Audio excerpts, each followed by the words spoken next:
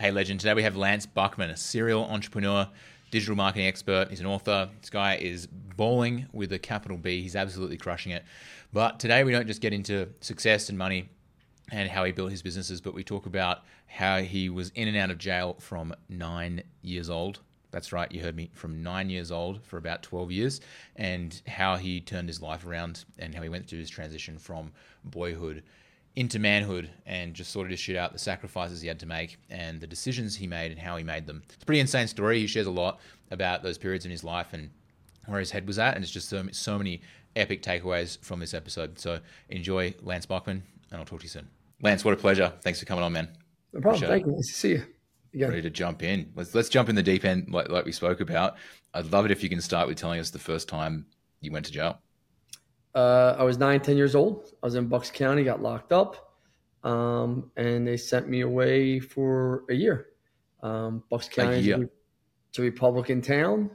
A few fistfights. My brothers and my family had a bad reputation in Bucks County. See, Philadelphia is a big place where Philadelphia, I would have never been locked up, or most likely. But Bucks County is a very wealthy county, Republican. For the most part, now it's Democratic, but 30 years ago, 40 years ago at the time, Republican. Prison's a business. You got to keep police officers on the street. You got to keep guards. You got to keep them paid. You got to keep, politicians in office, judges in. The whole system's just one big money-making machine. And it's actually, I think, behind the teachers union, the second largest union in the country. So unions equal votes, right? So, I'm not a fan of the system at all. I could tell you, yes, did I get into a fist fight? Was I a 10-year-old kid, 9-year-old kid? I get multiple fist fights? Yes. Should I have been locked up? Fuck no. But it's a business.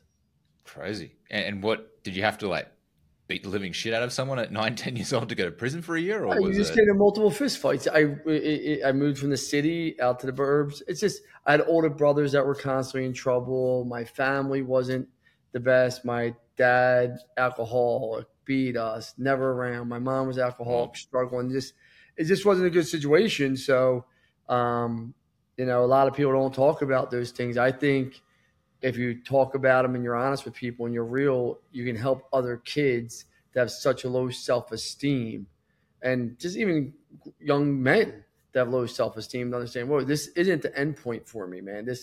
And I was a child, so I have no problem saying anyone. That shit wasn't my fault. That was all these adults making decision making. Mm-hmm. I have a 10-year-old son, and I couldn't imagine him going away. And listen, my 10-year-old son isn't perfect. He's a little pain in the ass. Yeah, crazy. And what was that like that year? You were in jail. Was it just like juvenile? So everyone's under 16, 18? It was a juvenile reformatory school. Honestly, truthfully, I would love to sit here and tell you it was a horrible place. It really wasn't. At 10 years old, I was almost a grown man mentally, just of everything I've seen. I just didn't have the same experiences as other kids. I look at my 6-year-old son, Davey. He'll be 6 next year. And I'm like, it's a beautiful thing to watch. I can't sit there and lie and say it was a horrible thing. Listen, they fed me. I had a bed. I actually had a decent roommate. He was an older kid. He was 17. He was really nice. I still remember his name, Lionel. I'm not going to say his last name. So I haven't talked to him since. Kind of took me, protected me. Didn't let anyone fuck with me. I was the youngest kid in the place. Very fortunate. Can't say after that, the next stops got tougher and crazier and wilder. And make sense? Yeah, absolutely. And so what is the next stop after that when you're saying that? Well, I came out. I went to Council Rock, and then I got into a few fist fights out there, and they put me in Glen Mills. Right. And Glen Mills is a juvenile delinquent place. I think it's closed down now. I heard they're reopening it for beating kids, and the staff just constantly beat the kids, beat the balls off of the kids. Kids fist fighting each other nonstop. Listen, but it was also one of the best things that ever happened to me. I tell people that. And this is going to sound really, really crazy. Once you've been beaten so much, there's no physical harm that can actually hurt you anymore. I know it sounds crazy. Mental damage, I think, is 10 times worse than physical. I really believe that with all my heart. The mental damage people do to people, because Physical, as soon as that pain's gone, the pain's gone. Like it doesn't matter. You get beat up enough. It's just like there's no man in the world. Like, listen, Mike Tyson might whoop my ass and put me in a coma, but I'm not afraid of that. Makes sense. Like, there's nothing you can't do that hasn't been done to me. What's been broken 1,000 times and repaired itself is probably going to repair itself again. Make sense? It's the mental part that you have to really put together. So Glen Mills was a gladiator academy, and I went to camp too, and then a few other places. And by the time I was 21, I knew I was done. I was 20, 21. I knew I was just done with the bullshit. I was like, this is just way too much. I got to change my life, man. Fuck this. Crazy. Yeah, so I would wind up in prison for the rest of my life. Like some of my brothers have done long, long stretches as adults. Every Bachmann boy, male, has been in a prison cell. Every Bachmann male. Wow. It's a sad thing to say. My mom and father's kids, every Bachmann boys, have been locked up and put away for some time. Wow. And some of them are school teachers now, and they'll try and hide it and deny it. And it's funny because people will deny like their childhood and act like this shit didn't happen. I'm like, do you know how many people you could? I used to be like that. I used to lie to people. Like, I went to Council Rock. I grew up rich and wealthy because social media wasn't around back 30 years ago. So when you met new people, you could be like, yeah, I'm rich. I went to Council Rock, and people are like, oh man, yeah, and then they find out you're poor as shit. Oh my God. Yeah, it's wild, isn't it? How we go through that phase. Especially I felt like when I was like going through my early 20s and stuff, like how much I would just put on a full on facade of what went on in my life and like, and just be lying. So I'm walking around with this lie of who I want people to see me as rather than just being honest. And I feel like that really spread through into so many other areas. Like that was the cornerstone for me to lie about so many other things, it became the worst I ever felt about myself was from the time I was probably 10 to 25, 26, somewhere in that time frame. The worst probably a little, maybe 24, no confidence, didn't love myself, actually hated myself. Like you just name it, self-destruction, I look back and I'm like, man, like if I could just reach down and give that kid a hug and say, man, it's going to be fucking okay, dude, what I would do to that kid. And that's why I love kids more than anything in the world now. Yeah.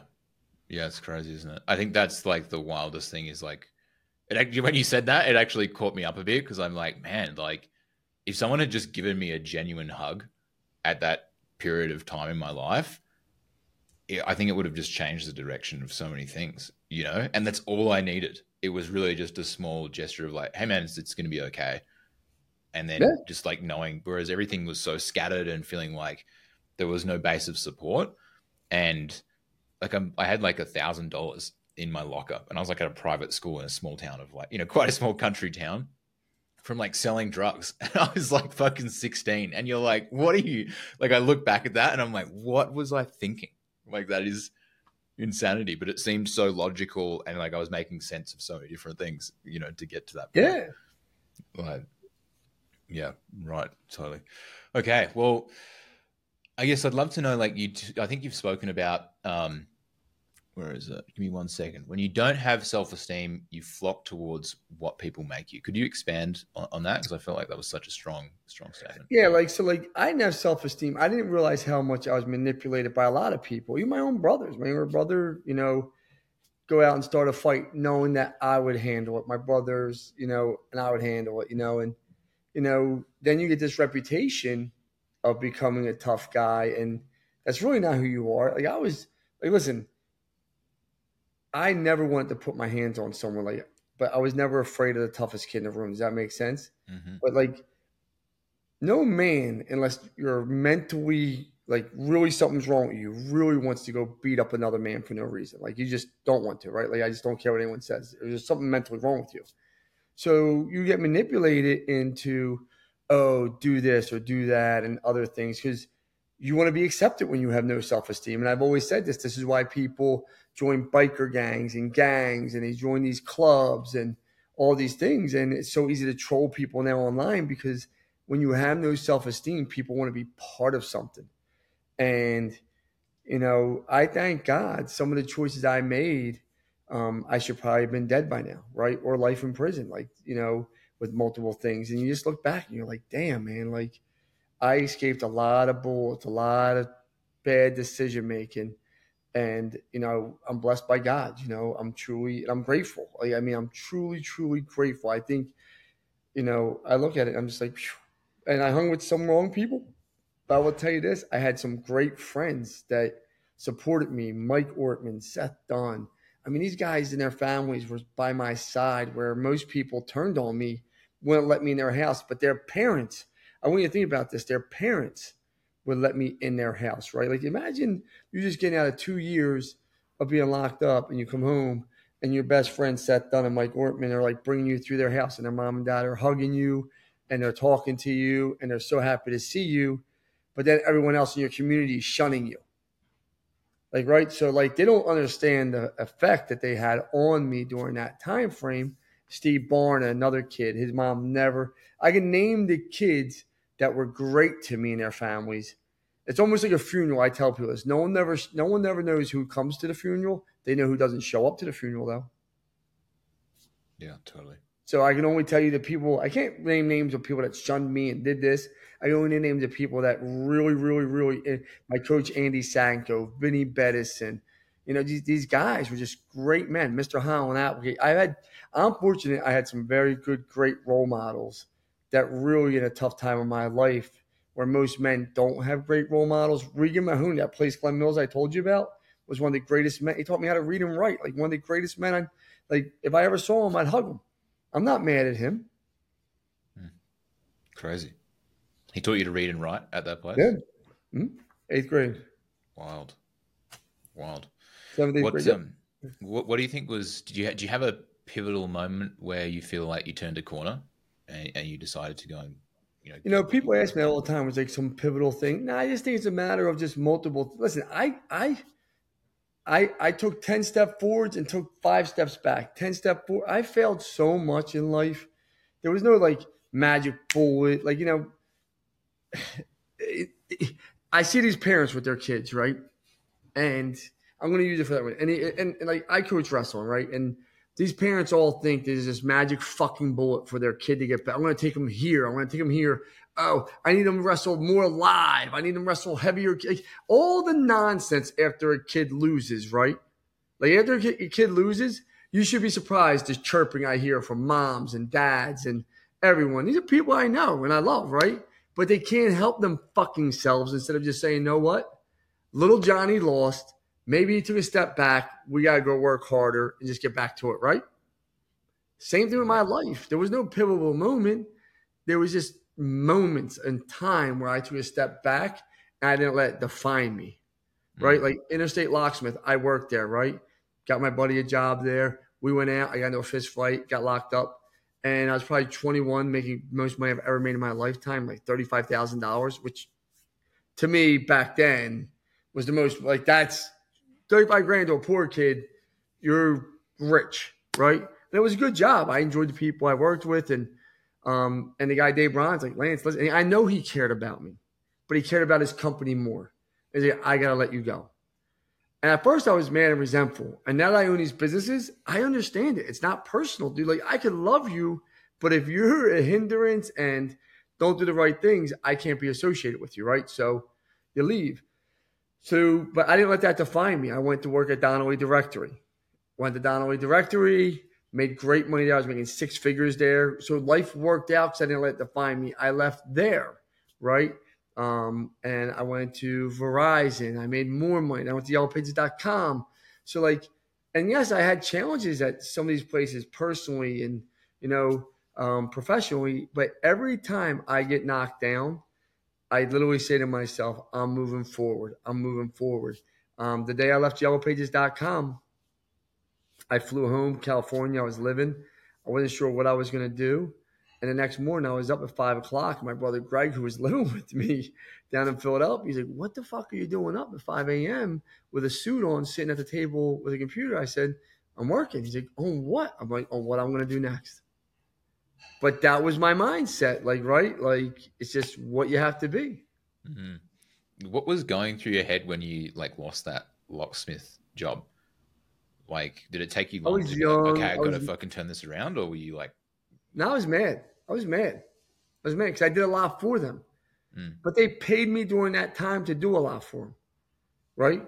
But I learned a lot. But God takes you to where you're supposed to go and what's going to happen.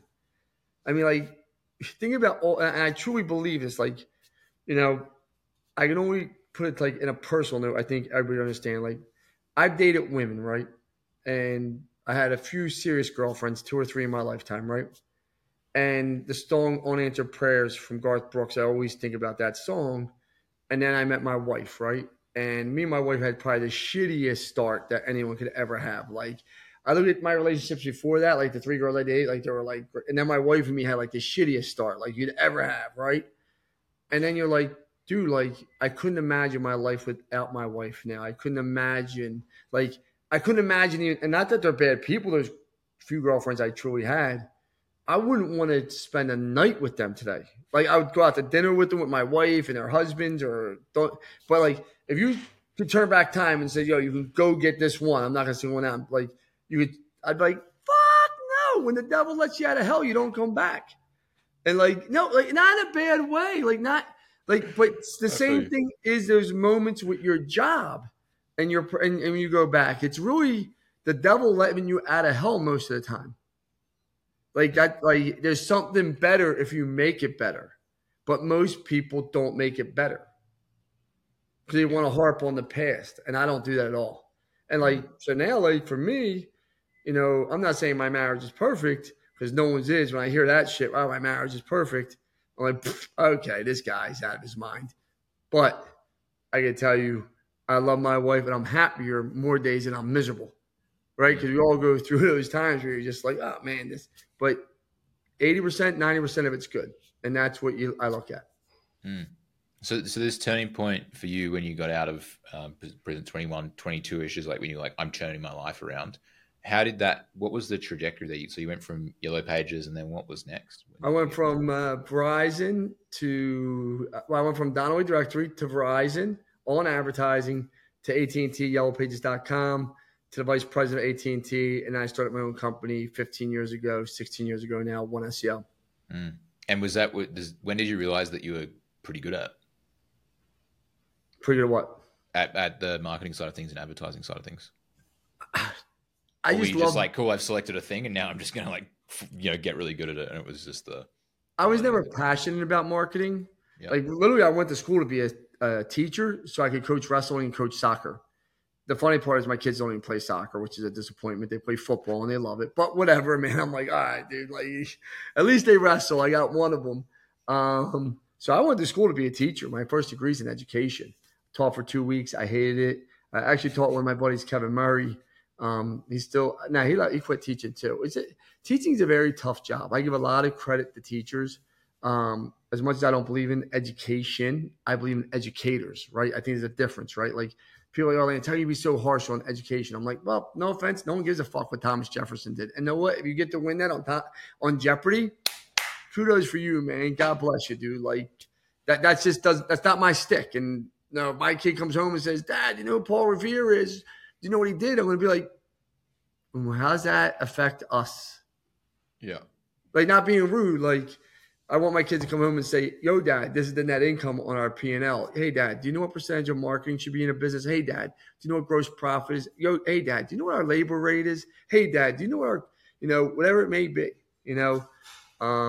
So I think, there's pivotal moments happening when you're looking at education. And, I wanted to coach kids. So I was going to be a school teacher. I did not, I wasn't passionate about marketing, but then I realized I was good at it. And I saw how many people I was helping. And I was like, man, I can really give. I can make money and help people. Mm. Like to me, that was like the best. Like I can make money and help people. Like I'm not just taking, I'm also giving, right? So then I mastered my craft on how the phone book worked. And the bigger the ads, believe it or not, the better return most people got. 90% of the time, there was always an outlier. So I was like, oh shit, man. Like, so if I just started, like, I believed so much, I became the number one sales guy in the country for the phone book. And then the internet came out and I was like, I was young. I was like, okay, I'm like, this makes sense, right? I mean, I was the first one to get that Garmin GPS throughout my whole entire company at Verizon that went up on a dashboard, right? And it gave you directions instead of using MapQuest. And it cost me, I think, $1,300 at the time. And people thought I was crazy, but I was flying around stress free from appointment to appointment. I made back my $1,300 probably week one. And then I fell in love with marketing when I truly understand digital marketing. And then when I sold One SEO, not that I hate digital marketing. I love digital marketing. I love talking about digital marketing. I love looking at digital marketing. I still think I'm one of the best digital marketers in the country. I hated the business side. I did. I hated the business side. I hated two factors, right? I hated all these young kids with a laptop that never have done anything in their life, and they tell people they're a digital marketer. And I'm like, listen, fucktard. Like, you still got your diaper on here, man. Like it's like someone telling you how to live and they're in their 20s, right? Like, why don't you live first and then tell me how to live, right? Like, I don't go talk to a 70-year-old man and tell him how to live. He lived. He knows what life's about. Marketing's the same exact thing. The longer you've been doing this, and if you care about it, the better you become at it and the more creative you become at it. That part I hate it. And then, honestly, some of the younger generation kids, man, they didn't care about the clients. And when I started my company, man, it was all like everything I do is about I want happy customers. I want happy employees. I want happy customers. If you can do those two things, I believe companies grow. Yeah, and the problem is when you scale to a certain point, you have to let people in, right? And Jack Walsh, obviously, the old GE boss, I don't know if this would go down, but he resonates with me. It's either A, C, or F, right? Like, you either are an A player, a C player, which I'm going to replace. F, I'm getting rid of you right away. And this culture today doesn't want that, and they don't want to be part of that. And I'm more like Jack Walsh with that, like ACF, man. Like, I want to win so bad and take care of our customers. I believe you take care of customers in all my companies, the rest fall in line. I believe you take care of your employees and they want to be there, the company's going to spark like this. Do you feel like when you started hiring people, did you feel like you gave people who, maybe reminded you of yourself more of a chance than you should have? Like, how did you navigate that as you were growing? Or do you feel I'm always about second chances. I don't listen. Yeah. There's a few no's for me. You touch a child, I don't care what the reason is. Sexually assault a woman, I don't care what the reason is. You beat up a woman, I don't care what the reason is. Honestly, if you killed someone, I'd probably hire you. Like, I'm not being rude. Like, if a guy murdered someone 15 years ago and did his time 8 years ago, and he could explain it was a barroom brawl, it was a bad situation, he thought he was in danger, and I'd probably hire him. I'm not hiring any of those things right there. No matter what the reason is, I don't care. And that's not personal. I mean, I'm sure someone watching this podcast is going to say, what the fuck, this guy's judgmental. I'm not judgmental about anything. I'm curious, but I don't want to be curious about those three things, right? Like, I don't want to have a conversation with you about it. I don't want you justifying about it. Like, I don't judge you. I just don't want to be around you, man, right? But I've hired people that had felons for selling drugs back in the day. I want to see time, right? I want to see time. I want to see a 10-year time span. You deserve a second chance after 7, 10 years. You're not the man I am at 50 this month, or I'll be 50. Hated the man at 40 I am. The man at 40 hated the man at 30. The man at 30 hated the man at 20, right?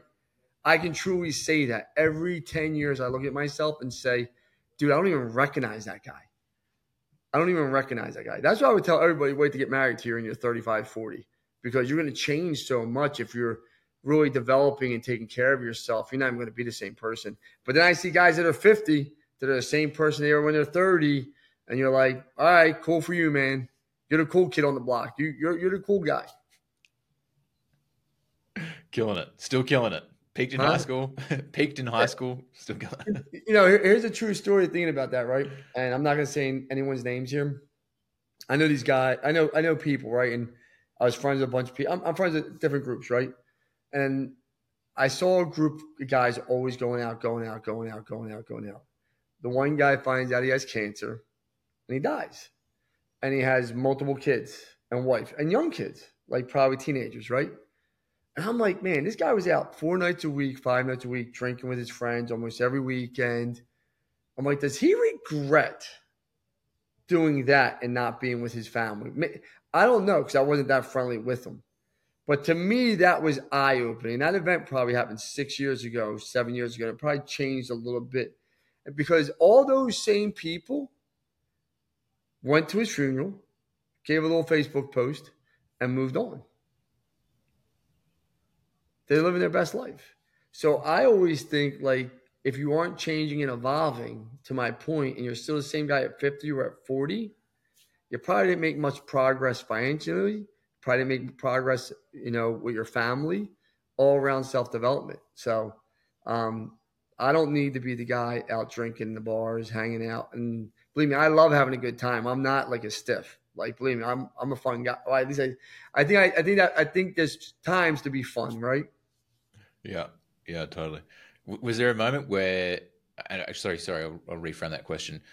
How important was financial security as you went through this growth period and you started making some money? Like, what did that look like for you, and how did that The change your moment life? my Really? wife told me she was pregnant with LJ, I was already doing well. I knew it was over. The moment she told me she was pregnant with LJ, the whole mind shit. It took me probably 2 3 years because I was still making good money. But then I was like, all right, fuck this. I'm gonna take it up the next level, next level, next level. As I started hanging out, like I thought I had money for the crowd I was in. I was the wealthiest guy, right? For the crowds I was in. And then I started meeting people with real money. And I was like, all right, yeah, I'm not secure at all. Let me go get some security here.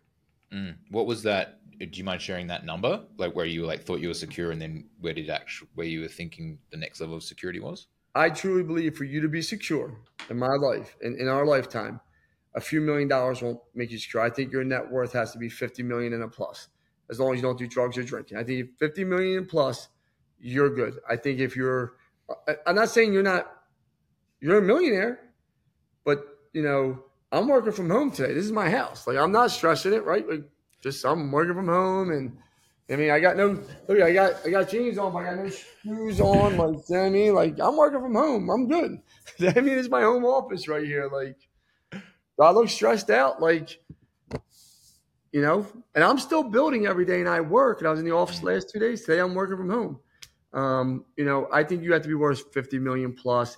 Maybe I even take that number down to 20 million because the gap's widening, right? Like try to people don't understand. Like when you bought a house 2 years ago, probably even a year and a half ago, the average mortgage in America was 1,700. It's now 3,400, right? Like just think about that to buy a new home, 1,700 to 3,400, and people are like, oh, it's going to go back down.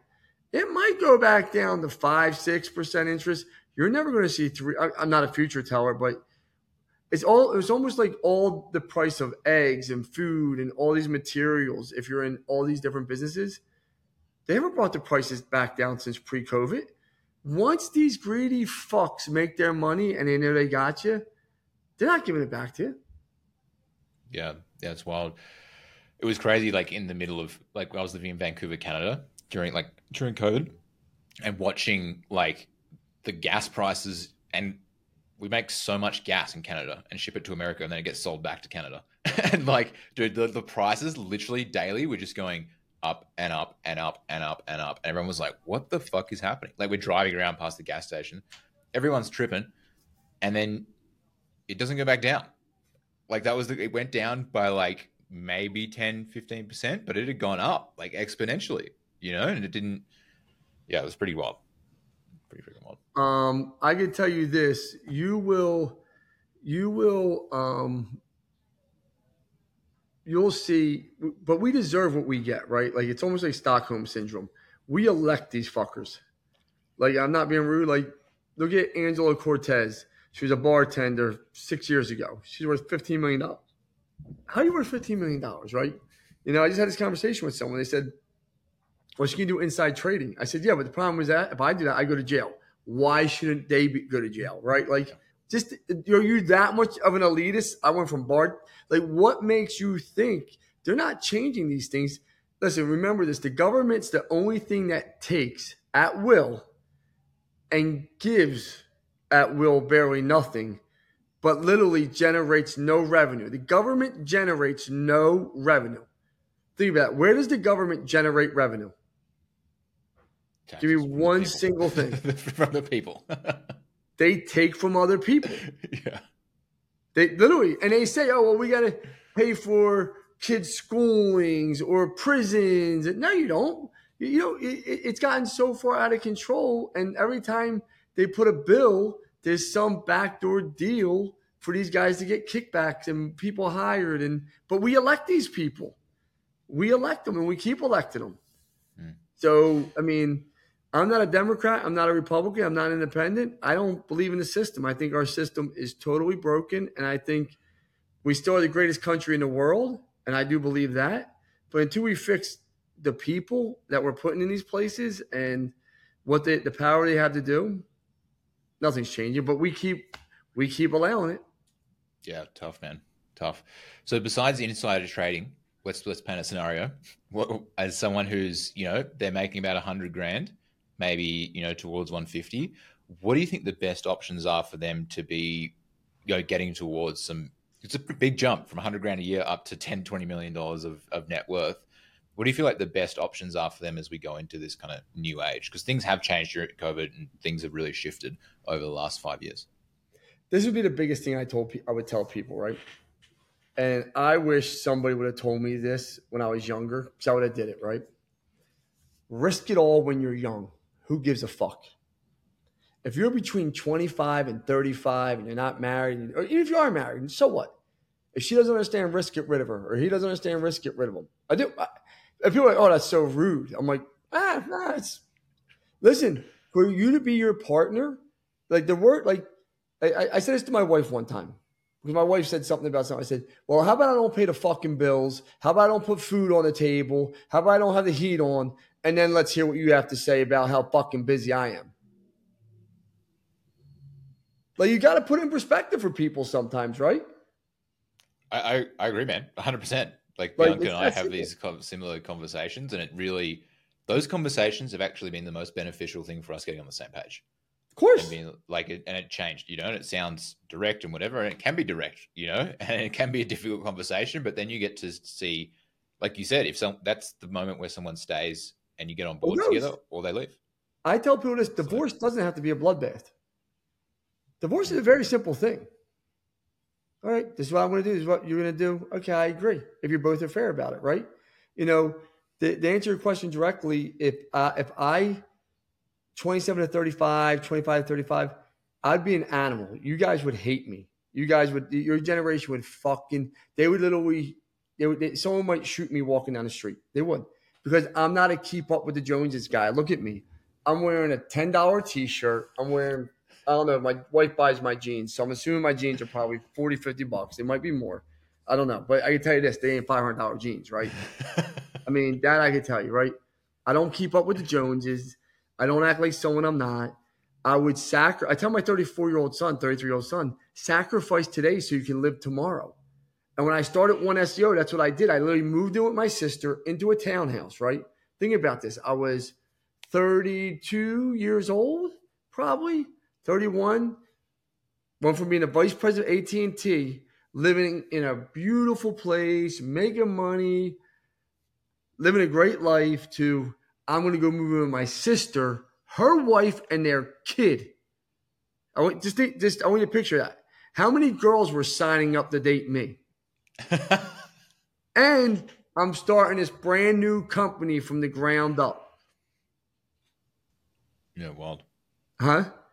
But that's what I did because I knew what the end goal I wanted was. So we sacrificed, me and my sister. We worked Christmas Eves, we worked Christmas days, every holiday, 4th of July, you name it. We still work them if we have to. Like, we'll still jump in and help out. We don't care. Like, my wife knows. Now, it's funny. I'll tell you, here's a true story. I'm not going to say the girl's name because I'm friends with her. About my phone. We were at a date. I'll never forget. I was at Raw Sushi. And my phone kept going off. And she's like, man, it's kind of rude. Like, you're on your phone answering stuff. And this is like year 2 of my business, year 3. And I was making like, I think, 60 grand. So you got to remember, I went from being a vice president of AT&T from making a few $100,000, close to $500,000 a year, to literally Nothing. If I'm on my phone responding, and she's like, I think it's rude. I said, this phone pays for this dinner tonight. And she's like, I can pay for my own dinner. Hand to God, I saw him go to the bathroom. I went to the bathroom, I walked out and left. Left her with the bill. And I'm still friends with the girl today. That's amazing. That's legendary. She's like, where are you at? I'm like, you said you paid a bill. I'm out.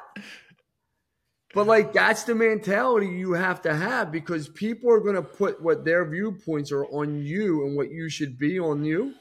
And you got to be very secure with where you are and where you want to go, because people thought I was crazy 14 years ago when I went out on my own and I wouldn't stay in corporate America. And now do people think I'm crazy? Probably, but it worked out because I believed in me. Yeah, you got to have such belief in yourself that it's going to work out, that you know where you're going. Yeah, 100%. And you got to drown out all the noise, all the people around you, your mothers, your fathers, your brothers, your sisters. All these people are going to tell you to go be a teacher. Do you know how many times people say to me, I can't go out on my own because I have health benefits? Do you know how many fucking times people say that to me? Well, I got health benefits. I got kids. Let's just say you want the best health. I think I paid $4,000 a month for my whole family for health benefits. I have a pretty good package, right? That's literally if I go grab a power washer, right? A power wash. I go power wash 2-3 jobs a week myself. Just power washing. If you can't go find 2-3 jobs a week to power wash, then Stevie Wonder could find that. No, I'm not being rude. But people sell themselves on the stories. They sell themselves on these stories. Yeah, totally. What was your mentality, or how did you make the decision to leave that, almost $500,000 job to go and start this company? Like, when did you make that decision? I was miserable. My brother Joe died. He OD'd. My brother OD'd. I was living in California. I was miserable, man. California sucks. No offense to anybody if you're listening from California. It does. The most fakest, pretentious people. Great weather, though. Love the Saddle Ranch. Good place. They got Apollo Loco chicken place that's pretty good. But, literally, there was nothing I liked about California. I was miserable, and I just knew it wasn't a good situation for me. And, my brother Joe died 2 years to the day he died, April 19th. I left and rolled. It was just, it was just too much. It was just too much. And I rolled, and that was it. I said, that's it. I'm going to roll and go start my own thing. And I did. I called my sister up, who I didn't even know. I met her at my brother Joe's funeral, because my dad, when I was younger, my dad came and got us. We're in a bad situation. We're at Milton Hershey School, I think in first grade. My mom came, got us, but this crazy shit, like getting locked up in the bathroom, beaten all the time. So my dad thought he was doing us a favor, came, got us. He was even crazier, man. Wild dude. Moved us to Northeast Philly to Coney, and things just got out of control. And one day we came home, me and my two brothers, to an empty house. And I was in like fourth grade, and the whole house was empty. And me and my brother Adam and Fred just lived there by ourselves. The DHS came, got us. But my sister Jolynn went with him to Florida, and I never talked to my dad after that ever again in my lifetime. And then I saw my brother Joe OD'd, and she came to the funeral. And that was probably 17 years ago. And me and her started talking and texting. And I called her up and said, listen, I want to start this company. I said, you can pay me, I can pay you $5. And the best part is this.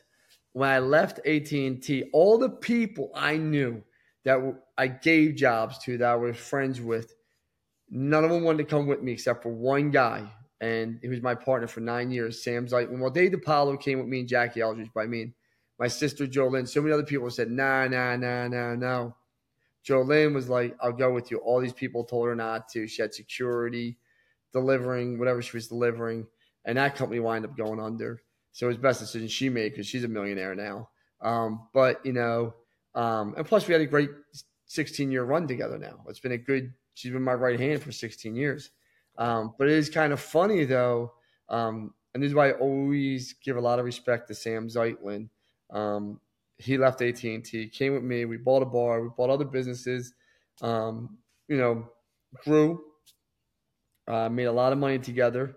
Did very well together. We're not partners anymore in anything, and not a bad thing. It was just and people think like, I can tell you this. I love Sam, his wife, and kids. If Sam died tomorrow, I would step in and help his children. His wife, like I would, like, just life changes, right? Like things change.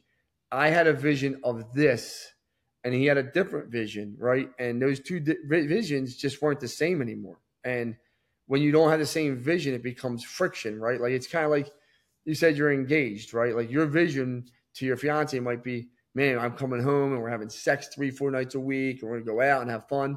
And if your fiance said, no, my vision is to have sex once a week and I'm staying in the house all week long and that's it. Well, they're two different distinct visions, right? Well, you got to make a decision. Are you want to trade your vision for her vision? And if you are, that's fine. For me, I wasn't willing to trade my vision for his vision, and he didn't want to trade his vision for his vision. Yeah. And when we broke everything up, here's a true story about the kind of man Sam is, the kind of man I am. We sat down in the office for less than an hour, and I'm talking buildings, businesses, everything. And we just divided it up. Didn't get any lawyers into it. We emailed the lawyer together. And the lawyer's like, well, you guys should hire a separate. We're like, nah, dude, just draw it up. We're good. And we just kept to our word. And, I would tell anyone to go into business with Sam Zeitlin. He's probably one of the most honorable, good people you'll ever meet. And, things change. Like, and I love him and kids. And, just things evolve. And I've had some shitty business partners, where they're just scumbags. And you got to really try and block yourself from them. Yeah, I'd love to know, like, do you have any ways, or maybe it's just a sense that you go off, like, are you looking for particular things, or you just have a gut feel nowadays? Because, like, I've got a friend who's in wealth management, and, he's one of the top in Canada, and he's got some nightmare stories of people just, of businesses splitting, best friends, and then it's like they kind of just did the handshake style, and then when push came to shove, it fell apart. It sounds horrible. I don't do that. Listen, I was the biggest handshake guy in the world. And someone that I knew that I thought was a friend handshaked me. I gave him over $1 million. Imagine giving this guy in less than probably 15 months over $1 million. Guy never made probably never made more than $250,000 his whole life. I gave him over $1 million. Over $1 million. Probably, I couldn't even tell you the exact number, right? And he tried to scumbag me and dirtbag me and turn everything around and turn people against. He wanted to be me. Now he's back to his small little company, and he's he'll never be. He'll be the big fish in Northeast Philly and be the man and yada yada yada. And, but he'll never be anything truly successful because he didn't understand how it works. He doesn't understand relationships matter. Everything matters. So he'll never have true success. You know what I mean? But, so now after that experience, every I's dotted, every T's crossed, across the board. And it's not personal. And I always tell people, if you don't want to dot the I's and cross the T's, I'm not the business partner for you anymore. I have to protect myself. I have to protect all the people that work for me. I have to protect all the companies. I know I'm going to do the right thing. I always have. I can't say the same for people. It takes a long time. My partner Scott and me have been together for 8 years now, right? Grew that company. I trust him more than 99% of the people that have been in my life for years because his actions show me he's a good man. His actions shows me he's a good business partner. A lot of these people, man, they see what you have and they want it right away. They want instant gratification. Yeah, totally. Well, how did you get into the roofing side of things? Because that seems like quite a wild transition from marketing. I own a roofing company right now. I own an HVAC company right now. I own 2 technology companies right now. I mean, like, I kind of fell into roofing. I mean, here's a true story. Cherry Roofing. Josh Cherry was my client at One SEO, called me up because I already sold an HVAC company to private equity and for mid 8 figures in less than 2 years. And Josh Cherry called me up and said, listen, I'm tired. I'm broke. I got $20,000 in my bank. I have debt. I've been doing this for 40 years. It's family business. Be my partner. Just take care of my company. I said, I'm not just going to take care of your company. I forget how much I gave him, not much money. I said, but I'll put some money in to use. I didn't give him any. I put it into the company to use to scale the company and do the right things. And in less than 15 months, Um, we sold that for 8 figures, and Josh is a multimillionaire. And there's a video testimonial showing like, hey, listen, I had 20,000 in my bank. Less than 16 months later, I'm walking out of here with like 6 or 7 million. Plus, he's owed a few more million still. How do you do that? Like, that's what? You build the company up the right way with systems, processes, sales. Get the right EBITDA number. These private equity firms are begging for good companies that are producing 3-4 million in EBITDA. Wild. With the right systems and processes. Yeah, crazy. Did you like? I guess did you feel like now that since you had that structure in building your first company, you just transferred the same skills across to building these? Like, were they just easily scalable? I've sold 4 companies in the last 2 years. Yeah, last 2 years. It's listen, when people tell you shit's easy, they're liars. It's difficult. Like it's difficult. It's a lot of hours. It's a lot of personality managing. I equate it to this. Everybody tells you, listen, you're a good looking kid. You're in great shape, man, right? Like, that's not easy. But everyone wants to look like you, but no one's willing to do the work to look like you. Yeah. Right? That's the facts, right? Same thing in business. Everybody wants to have the multimillionaire. Everybody wants to have the watches. Everybody wants to have. I drive a pickup truck because I'm not a car guy, but that's besides the point. But you know, everybody wants to have the cars and all this stuff, but they're not willing to pay the ultimate price for it. And that means no matter what you are, because no one's going to give you money. Everyone just thinks people hand you money. You have to give such value, people want to hand you money. Makes sense? And if you're value and you're giving a lot of value, people will overpay you all the time because there's so many shitty people out there just giving no value. So that's kind of what got me into it. And, you know, the right partners are what you need. And you just keep working and building. I mean, I just bought Titan Pro 6 months ago. They went from being, a $500,000 company to we're on pace to do $3 million our first year in business. Doesn't sound like a lot.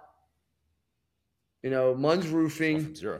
Munn's Roofing is a 5-month-old company that we started 5 months ago. Yeah, we started in July, August, September, October, November, December.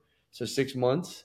And it was a startup. And in December, we did $1.8 million and we did close to $400,000 in EBITDA. Wow, dude. That's amazing. So, and they're startups. Yeah. These small companies, I put them together and we grow them. But everyone has to be on the same page. Yeah. Yeah, totally. How do you see kind of the job landscape, the economy and all that sort of stuff changing in the next couple of years? Because it's like there's been a lot of fear and like we talked about a little bit about politics, but I mean like things have just seemed very, very chaotic, and it's felt like we're on the edge of a recession for like 4 years. Well, we are in a recession. You call it what you want. Listen, people have different names for different shit, right? Like, I went up to Kalahari this year for New Year's Eve, right? And I went 2 years. We go every year to Kalahari. Kalahari was dead this year. I mean, dead. You'd have a problem walking to any restaurant, getting reservations. You had no problem getting cabanas, no problems. Like, it was dead. Last year, it was a complete zoo. Well, last year we're still coming out of COVID. Money was being given away. People had money. This year, it was dead. And people started making excuses. They raised the room rates too much. So I went back. I didn't say to anyone. I went back and looked to see how much the rooms were. The rooms were identical pricing. Identical pricing. Identical. Crazy. And they started high at first, and then they brought them down, right? Like everyone does. And I started laughing. And I'm like, guys, like, no, people can't afford it. People can't afford groceries right now. The average person isn't us. The average person, just Google it in your town, probably makes $52,000, right? To put two of them together, you got an income of $104,000. Add 2 kids there, what's that getting you? Even take 2 people that make $100,000 and add 2 kids to that. Makes sense? You have bills. Everything's up. Gas is up. Interest rates are up. If you're buying a car, is up. Everything is up. Your monthly payments are up in your household. discretionary income just is not there. Mm. So we are in a recession, in my opinion. Totally. But the best business people thrive in recessions. Mm-hmm.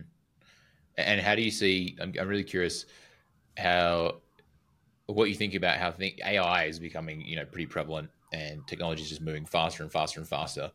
And there's like almost like a shortage of. I mean, do you think there's going to be a shortage of labor? And people who are skilled as like plumbers, I don't think there's carpenters, going to be all a that sort short. of This is stuff, what I or think is going to happen. If high you ask me, demand, or right? I think people that know how to make money know how to make money. I think people that don't know how to make money complain about their wages. Meaning, i.e., this is not a shot at a McDonald's worker, right? McDonald's workers have been on the front page of the newspaper every year for the last 5, 10 years, and they don't realize they're doing it to themselves. Walmart's people are doing it to them. You're creating your own fucking extinction, right? And I just sit here and laugh, right? And a guy in Europe now has a fully robotic McDonald's. He has the first one, and he owns, I think, 24 or 23 of them. And they're all fully robotic from literally. They drop the French fries, hamburgers off, they get scaled. He equates for the box, right? So there's no interaction with the drivers no more, right? And the robot signs based on the scale. It takes it into the freezer. And the whole thing is automated in. The whole entire thing has robots cleaning up the place. Everything, right? You hand your food through the drive-through, right? All the ordering, right? That's going to be Wendy's now, Burger King, Wawa's. Just when people see that there's going to be a bean count, they don't care about your jobs. Like, so AI, yes, we use, like someone said to me the other day, he's like, well, you don't want AI writing your content, you want a content writer your content. I looked at him, I said, what the fuck do you think I'm doing? Writing a fucking novel? I'm writing content for LB Capital, roofing sites. I'm writing content, get it up to par, change it around, and get it to the score where they're 90 in SEM Rush. Get us the best grade. Get us our keyword density. Interlink it. What are we talking about? Oh, don't you want that creativity? No, I don't smoke weed, but if I wanted creativity, I'd probably smoke weed and fucking run around my farm in underwear. Like, what are you talking about? No, you want creativity, so you feel good about taking your time doing shit. Yeah. Yeah, well, yeah, it's weird, isn't it? Like there's the part of our brain that likes to take, feel like we've put in more work or it's a better product because we took more time, and it's just not a fucking reality. Time's the only thing you can't get back. My companies are starting to use AI for everything. AI, automation. Listen, Service Titan, I put all my companies on Service Titan. People are like, why? I'm like, because I don't have to build anything out. They build it for me. They're a technology company. I don't have to hire developers. I might have to hire an API integration person. That's it. Like, listen, business people are very sharp. And, I say this to people all the time. Most people don't. The reason why lottery people go broke, normally statistically, after a few years, is because they didn't earn the money. They went and they did. They just took it. They literally just took a bet and they won it, so they lose the money, right? When you work for years to accumulate money, there's a skill set you start to get because no one just hands you money. And you get sharper and sharper, and you get better and better at it. And then the hyenas and jackals start to circle to come get what's yours. So you become even tougher. Makes sense? And you learn business even more. Totally. That's my point to you is these guys all these people that want to talk about creativity, taking my time, I don't want to work overtime, it's too hard here, too much work to do. Those jobs are all going to be replaced with AI, automation, robotic people. And customers, I can tell you right now, don't care how they get their fucking cheeseburger. Customers can tell you right now, they don't care how they get the content. And, the nice part about roofing is, I think, some people say they got robots out there already. I saw 2 of them that can do a roof. I don't think people are comfortable yet with robots being at their house, shingling their roofs on. Do I think 30 years from now, you'll see robots doing HVAC and doing roofs and doing painting? Yes, I do. I do. Wild. You've seen the robots like in person? There's a robot for roofing already, yes. Wild. Mm-hmm. Wow. Is it shaped like human, or is it like, what's the... Yeah, it goes up on the roof, starts lighting shingles. I'll send you the link to it. Yeah, 100%. I want to see that. That's fucking bonkers. It's in a beta test. But the point being is Someone's going to create it. You got to think about this, right? Roofing's really, really, really simple, and painting's really, really simple. Like there's a thing called Paint Scout, right, out there, and it's a tool, and most people don't even understand it. And you put in there your pricing, the room dimensions, and exactly what's in there. It tells you how much the paint costs, how much paint you need, and how long it should take you to get the room done. You put that into a robot's chip, put it in there, paint's there, just goes right to the room. This is the living room. Da-da-da-da-da. Now you might need a human at first to let them know it's the living room and this is the dining room and switch out paint, whatever. But it's coming. Same thing for roofs. HVAC, I think, and plumbing is going to be a little bit more difficult because there's so many moving pieces to all that. But I think roofing and painting, siding. Wow, man, that's crazy. I mean, I know it's like once the cat's out of the bag. I think that's what's been really interesting for me is like one of my best friends is he's like a individual contributor, like a coder for one of the large tech companies, and it's like he was like, dude, you don't need to learn how to code anymore. He's like, but the knowledge that I have about coding now allows me to like scale the AI because I know how to like paint the picture for it or do the outline for it to fill in the gaps. And it's like, a lot of guys that he works with are kind of like robots themselves, And so when you're talking about someone who's like, oh, I want to be creative and stuff like that, you're going against other guys who are just like blinkers on, fully just like in this world and already. Here's a true story, and I fired my video guy over it, right? There's a tool called CapCut. You ever hear of it? Yeah, I know what you're talking about. Yeah. Right. So I got this young kid, Dean White, nice guy, young kid. He's hungry. He owns a little agency. He's like, I mentor him. He's a really nice guy, right? I try to help people. I was speaking somewhere. I forget, it was Texas, whatever. You're Lance Bachmann, you're an Instagram guy, right? I'm like, cool. And he built a relationship with me. He comes to my house. He stays for a week. We went to Florida to speak. He's filming me going to the airport with him. Now, my video guy's there for the whole time, right? Doesn't produce an ounce of content. This guy's just posting it. And I don't say a word. And the videos are cool as shit, right? So then he gets me the morning of. I said to the video guy, I said, this guy's produced better videos in the last 12 hours than you have in the last 6 months, just right off a CapCut off his phone. Because he's just literally getting the content out, just putting it together, putting music to it. He's like, I don't see the quality there. I'm like, no one gives a fuck about your quality, dude. It's going on Facebook, Instagram. Like, what are you talking about, your quality? And he kind of get all upset and literally say a week later, I fired him. Yeah. Because people don't understand. And that's why it's so hard to get a full-time video guy. You almost need like a social media video person that I'm looking for now. Some young kid that gets, I just got to use CapCut, one of these tools, and I have all the equipment, everything. But you don't need all that for everyday life. You just need plug, go, and go, and go.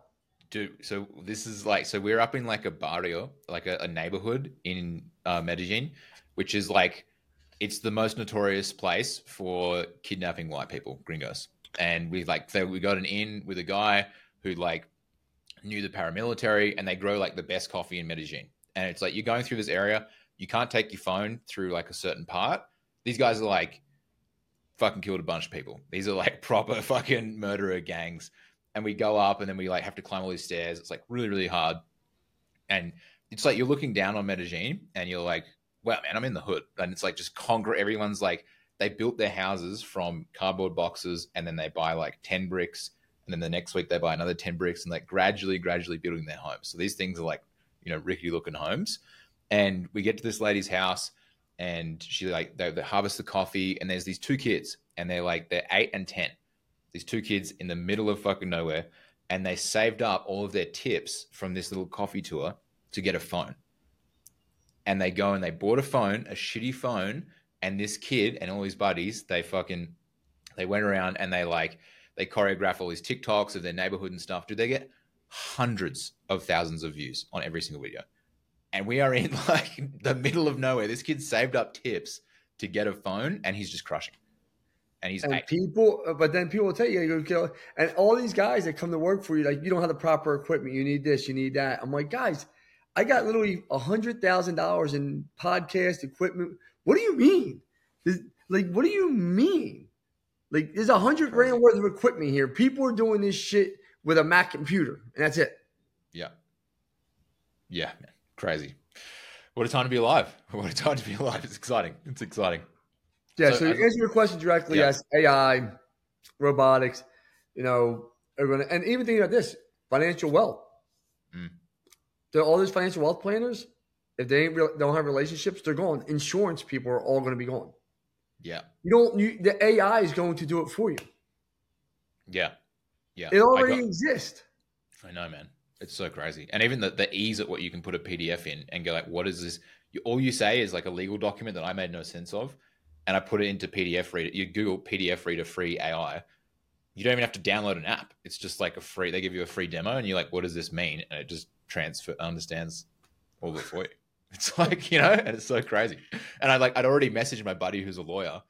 And I was like, hey man, can you let me know what this means? Like, it's really confusing and I don't understand. Like, am I in trouble or like, I don't get it. And I ended up deleting the message off WhatsApp because the AI did it faster than he even replied and read it. Like, what a trip. So I'd love to, just a couple of last questions. Like, why do you think people shouldn't listen to their parents when you said that? So I got something to say to watch how I word this, right? When I grew up, if I just could have been a trash man, and I try to not being disrespectful, if I could have just been a trash man or anything, that would have been a win to my mom. Make sense? Mm-hmm. My mom didn't have a job, bunch of kids, nightmare situation. She got a job for the government as a tax collector. And, my mom never made good money, but listen, my mom showed up, right? She did the best she could. Well, fear is a powerful thing. Fear is a powerful thing. And parents fear for their children. They just do. They just do. I mean, I fear for my children. I'm afraid my child might get hit by a bus or, something drastic might happen, get kidnapped, right? You go watch Sound of Freedoms, you see how fucking crazy this country really is, right? Like, you're like, wow, this is just, and the government's even worse with it, right? So parents are going to give their children what they know and what they're comfortable with. Make sense? That's why you see so many cops, their kids become cops. Firefighters, their teachers, their kids become teachers, right? And so on and so on. It becomes generational, right? So it's no different than addiction and alcoholic and abuse. It just goes down. Well, the same thing happens there, right? I'm not saying your parents don't love you when they give you this information. For me, my sons, I want them to listen to me about life lessons. Work hard. Normally the hardest working person in the room gets luckier, right? People, how many times man, you got so lucky, Lance. You got so lucky. And I just smile. I never say it works. I'm a humble guy. But in the back of my mind, I'm like, fucking humble. I'm fucking lucky. I'm up at 2 a.m. sometimes with anxiety still, and I never got to work again in my lifetime because I want to win so bad. Motherfucker, you wouldn't even understand that thought process. You couldn't even understand the thought process of your farm being paid off, everything being paid off, no debt, having shit ton of cash in the bank, and the desire to win outweighs anything. Don't tell me that. But I don't. So when you're talking to your children, I want them to understand the life values of hard work. Hard work, hard work. But if my kids want to be a librarian, go be a librarian. My kids want to be a cop, go be a cop. My kids want to be an astronaut, go be a kid. My kids want to own their own business, be there. My children do not have to be me. All I want is my kids to be happy. I think, and I say this all the time, people build these businesses and they want to hand them to their children. And I think that's the most arrogant thing you could do. What makes you think your child wants to be you? What makes you think your life is that great that your child should have your life? What makes you happy doesn't make the next person happy. I'm straight. If one of my sons ever told me they were gay, I would love my sons. I'd stand by their side and I'd walk right down fucking Pride Street with them with a big flag and not think twice. I just would. Like, that's who I am. So that's why I say don't listen to your fucking parents. Because parents want to tell you what to do. And most people aren't risk takers. If you're a risk taker, think about this. How old are you, Josh? I'm 30. You're 30. You don't have kids yet, right? No. Imagine if you lost it all today. Throw all the shit out of your nice little home there. Take all the clothes off your back. Know what, Josh? Tomorrow the sun's going to rise. Tomorrow you could go work in that coffee shop, right? Start saving your money again and build it all over again. It ain't that bad. But people act like failing is the worst thing ever. And I think social media made it even worse because you should hear, man, when like these people post, oh, my kid beat this kid, or these like failure is the best thing that could happen. That's how you learn. I truly believe I'm where I'm at because I failed so much in life. That's why I say don't listen to your parents. And I mean that with all my heart. And definitely don't listen to your fucking school teachers. Don't listen to them motherfuckers. I agree. Definitely do not listen to those fuckers. Goddamn. I mean, listen to your school teacher about 2 + 2 = 4. I mean, these schools now are teaching politics. I don't care either one. They're telling kids what they should do with their lives. Like, what do you know about my child? You should be telling him what to do with his life. Yeah, it's wild. Super wild. No. Do you have a habit that you think that you'll never... Sorry, I'll reframe that question. What's a habit that you've kept that you think you'll continue to do? I try and work out every morning for at least a half hour to an hour. I do. I truly believe. Listen, I'm not the fountain of youth. I'm not the best body in the world, but for going on 50, I look decent. I feel great, and I think that's important. Dude, I feel like you're 50 looking like you're 40. Killing it. Okay, and then last one I think is, if you have a message for those guys that we've been talking about, like, what do you feel like young men need to hear? It's going to be okay. It's going to be okay if you just keep going. Most people don't realize what's important today. You know, I'll never forget. You know, and she's one of my good friends today, so I could probably say her name. Her name is Shay Covey. She was my high school sweetheart, right? And I remember when me and her broke up. I remember like thinking like it was over. Like she met this guy. She's married to Rob now. He's a great guy. I'm friends with him. Like, but I remember like thinking like, oh my God, my life's over. And when I lost that locksmith job, my life was over.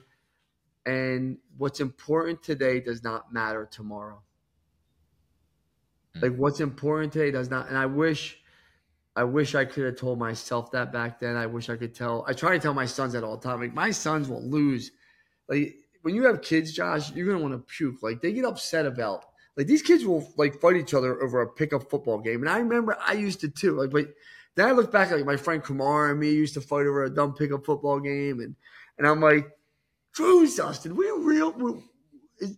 do you realize how insignificant this snapshot in time is? My message would be this: no matter what you're going through, if you just get up tomorrow and just do one thing to change your life and have a positive mindset, it's going to work out. That's why everything I do is positive. I don't do well with negative people. I don't do well with negative environments. You'll never hear me talk shit on someone. I don't like listen to people talk shit on other people. You know, it's just not who I am.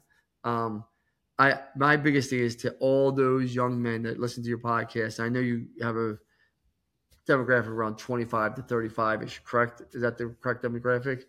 You know, I would say to them, man, like when you're 50, you're going to look back at 25 to 35 and say, why didn't I travel more? Why didn't I risk more? Why didn't I have a little bit more fun? And because it's going to be okay. It's just this. Even if you fail, like, you know what's funny is, and I said this to someone, they were like, you know, I failed. My son ran for president of his little fourth grade class, which is nothing. And he came home and he's like, Dad, I lost to what's his name? And he was crying. He's like, you know, I was like, why are you upset, son? He's like, I don't know, man. He's like, everyone knows. I said, son, you got, say there's 30 kids in your grade, right, LJ? I said, only 2 of you had the nutsack to step up and run. Every one of those other kids wanted to run. Make no sense. They wanted to be the cool kid. They wanted to be class president, like whatever, right? Because I even look back at like Ryan O'Keefe was my class president. And I know who he was. Like 40 years later, I know who my class president was, right? Like, come on. Like, so it's a cool thing to do. I get it, right? Like I could tell you my prom queen was Allison Hughes. Erica Bates was runner up. Like I could tell you Tom Coleman was the prom king. Like, so like you, I get it because I'm not a moron. That doesn't matter. No, everyone wants to be part of those type of things because they are the popular, cool kids, right? But like I told him, it's so insignificant, LJ.